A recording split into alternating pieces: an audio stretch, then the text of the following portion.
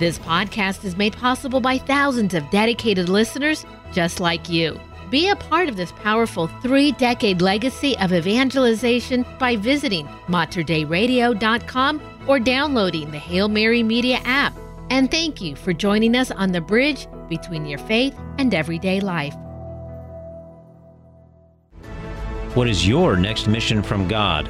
We all have one. Welcome to Your Next Mission from God with Julie Underko, where the saints show us how it's done. And sometimes they even got it wrong before they got it right. Julie tells their stories to help you find hope, inspiration, and direction to show how the saints discovered and accomplished God's mission for their lives.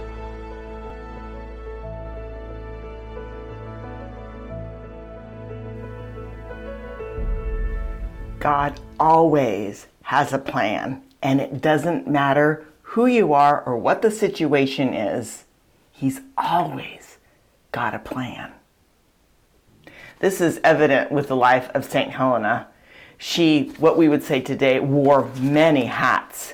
She was a commoner, born commoner. She was a kept woman, maybe a common law wife, concubine. Then she was cast away. She was a single mom. Then she became a Christian when it was illegal and a dangerous thing to do. And then when her son grows up, she becomes the empress. And that's kind of incredible in and of itself, but then the story really heats up. And she is instrumental in bringing Christianity to the world, but the ruling family of which she is a part, there's this horrible scandal, the kind that will undercut any true, authentic spread of Christianity. And by then she's a very old woman. But she has one mission left to do, her response to this horrible tragedy. And it is to unify the kingdom under the cross of Christ. It's an amazing story. She can identify with so many of us on so many parts of her life. Let's get into it. Helena was common born. She was the daughter of an innkeeper. And as she grew and became a young woman, she caught the eye of a Roman tribune named Constantius. And Constantius was talented militarily, and he was motivated, and he was climbing the ladder, and so she became his girl. And history tells us that some say a concubine, some say a common law wife. She has a son with Constantius, and they name him Constantine. But because Constantius is very ambitious, it becomes politically necessary to cast Helena aside because he needs to marry the stepdaughter of the Roman Augustus of the Western Empire. So at this time, Rome was divided. It wasn't unified. So there was more than one Augustus. But that was a big chunk, and that was a big step up. So he marries her, and Helena is cast aside. Now, at this time in history, which would be the very late 3rd century and the very early 4th century, it was illegal to be a Christian. If you weren't willing to make the obligatory offering to the gods, the Roman gods, then you could lose your life over it, and many did. This was a pretty big deal. It did ebb and flow in history. Sometimes it was worse than others, but it was illegal. It was dangerous to be a Christian. You had to really watch your back. And Helena becomes a Christian during this time. Her son grows, and he joins his father in the field in the military. Now, by this time, Constantine's father, Constantius, the one who casts Helena aside, he is the Augustus of the Western Empire. But he's not the kind of man who sits in a palace and rules. He's out with his troops. And he's training and mentoring his son, who has military talent and a flair for that, Constantine. So they're together and they're out on some field thing. I don't know what it was. But Constantius just gets sick and he dies. And the troops right then and there name Constantine, the young Constantine, they name him the Augustus right then and there. And so now he's the Augustus of the Roman Empire, the Western Roman Empire, not the whole thing.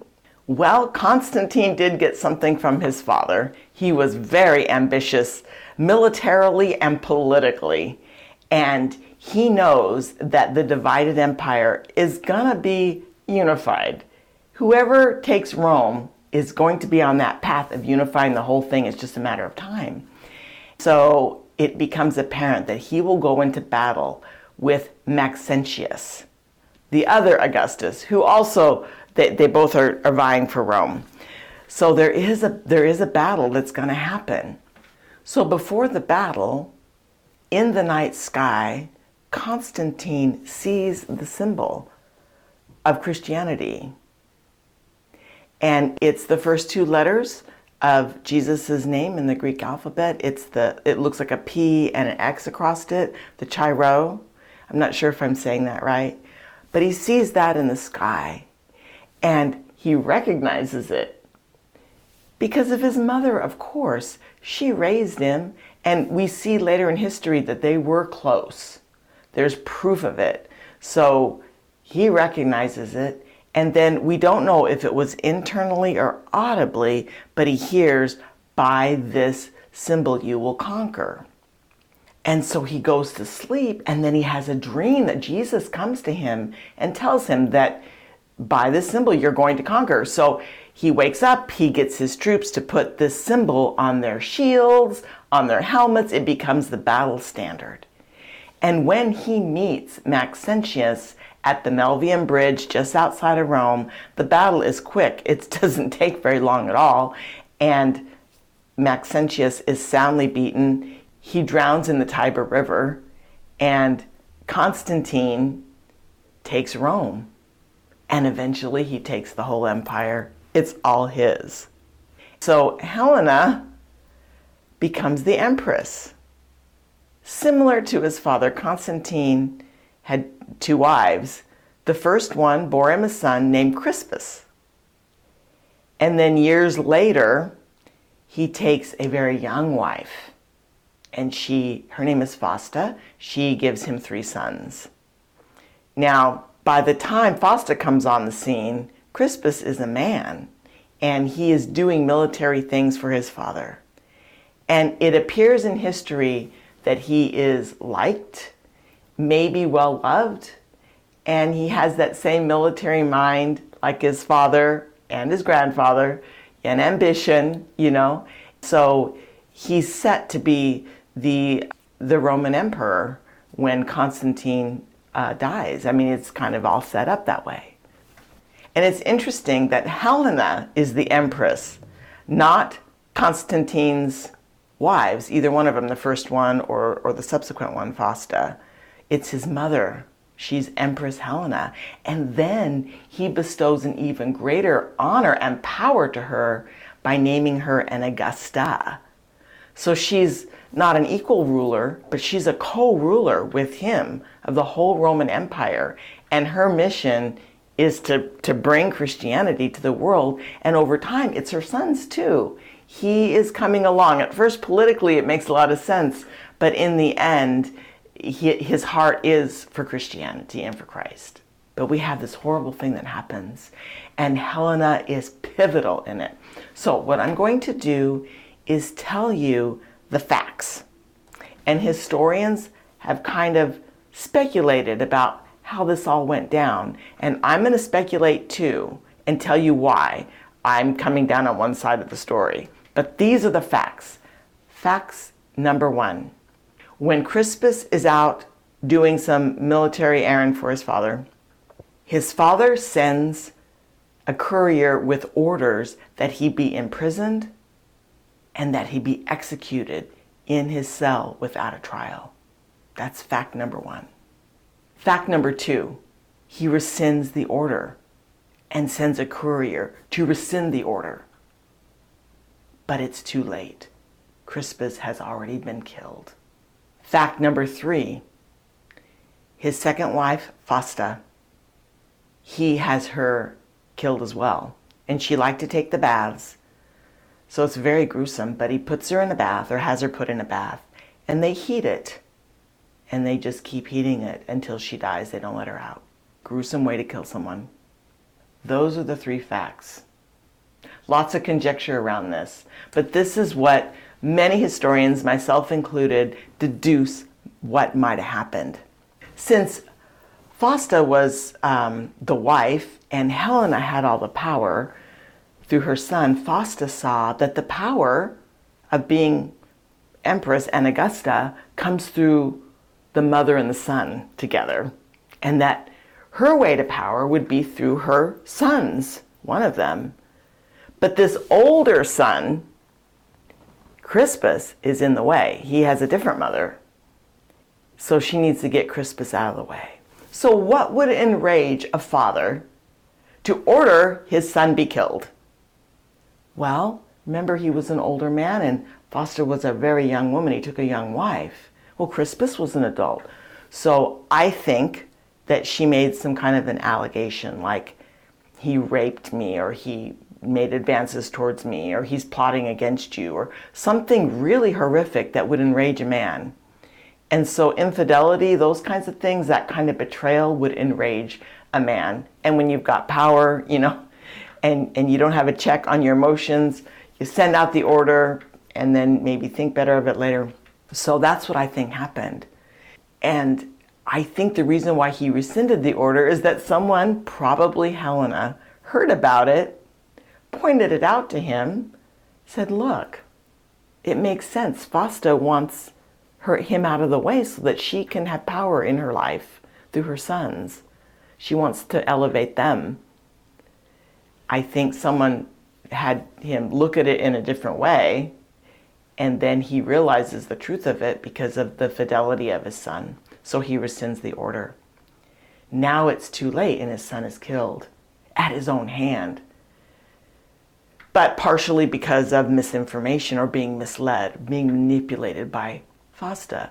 So I think that's why he killed her the way he did, in a very gruesome, horrible way, because when he realizes that, it's not just enough to kill her.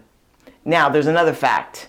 After this is all said and done, he orders that their names, Crispus and Fausta, be taken from all public record and from all history, as if he could make it like they didn't exist. I mean, when we are part of something horrible, we wish it hadn't existed.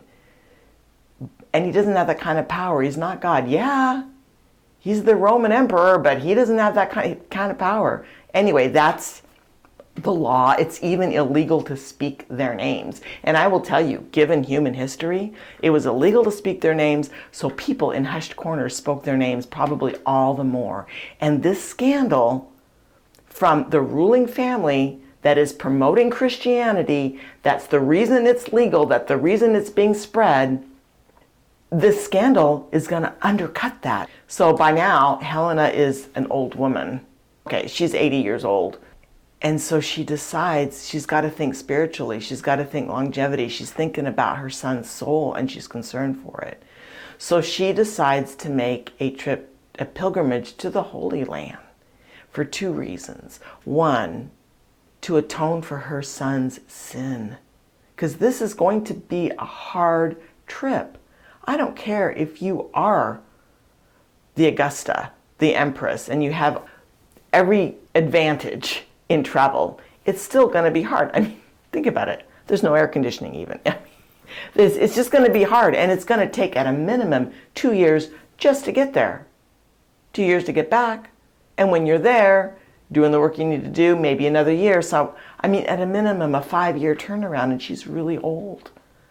So she does this because she loves her son. She wants to atone for his sin. And by this time, he has not been baptized. She is really worried about him. The other reason she does it is because of the scandal. She wants to unify this new kingdom, a Christian kingdom, that people follow it for the right reasons, that they love Jesus, that they don't murder each other and act like pagans, that they embrace the Christian life. And so she wants to unify this kingdom under the cross of Christ. And so she goes to the Holy Land, has churches built, and recovers the true cross. whatever place in life you are, no matter what it is, God has a plan. Helena's life, there's a plan. You see God's hand in it. It's so remarkable. And so we take strength from that no matter what's going on, no matter the family dysfunction, the deceit, the political thing, the power, the money, whatever it is, it all comes down to the fact that if you put your eyes on Jesus, if you say, Lord, what do you want me to do? You will do wonderful, Spirit-filled things for God to the very end of your life, like Helena did. Saint Helena, pray for us. You've been listening to Your Next Mission from God with author and speaker, Julie Underko. For more about Julie, visit her website at CatholicFinishedStrong.com and follow her YouTube channel, Catholic Saints on Mission. You can find previous episodes of Your Next Mission from God on the free Hail Mary Media app or your favorite podcast platform. Your Next Mission from God is produced at the studios of Mater Dei Radio in Portland, Oregon.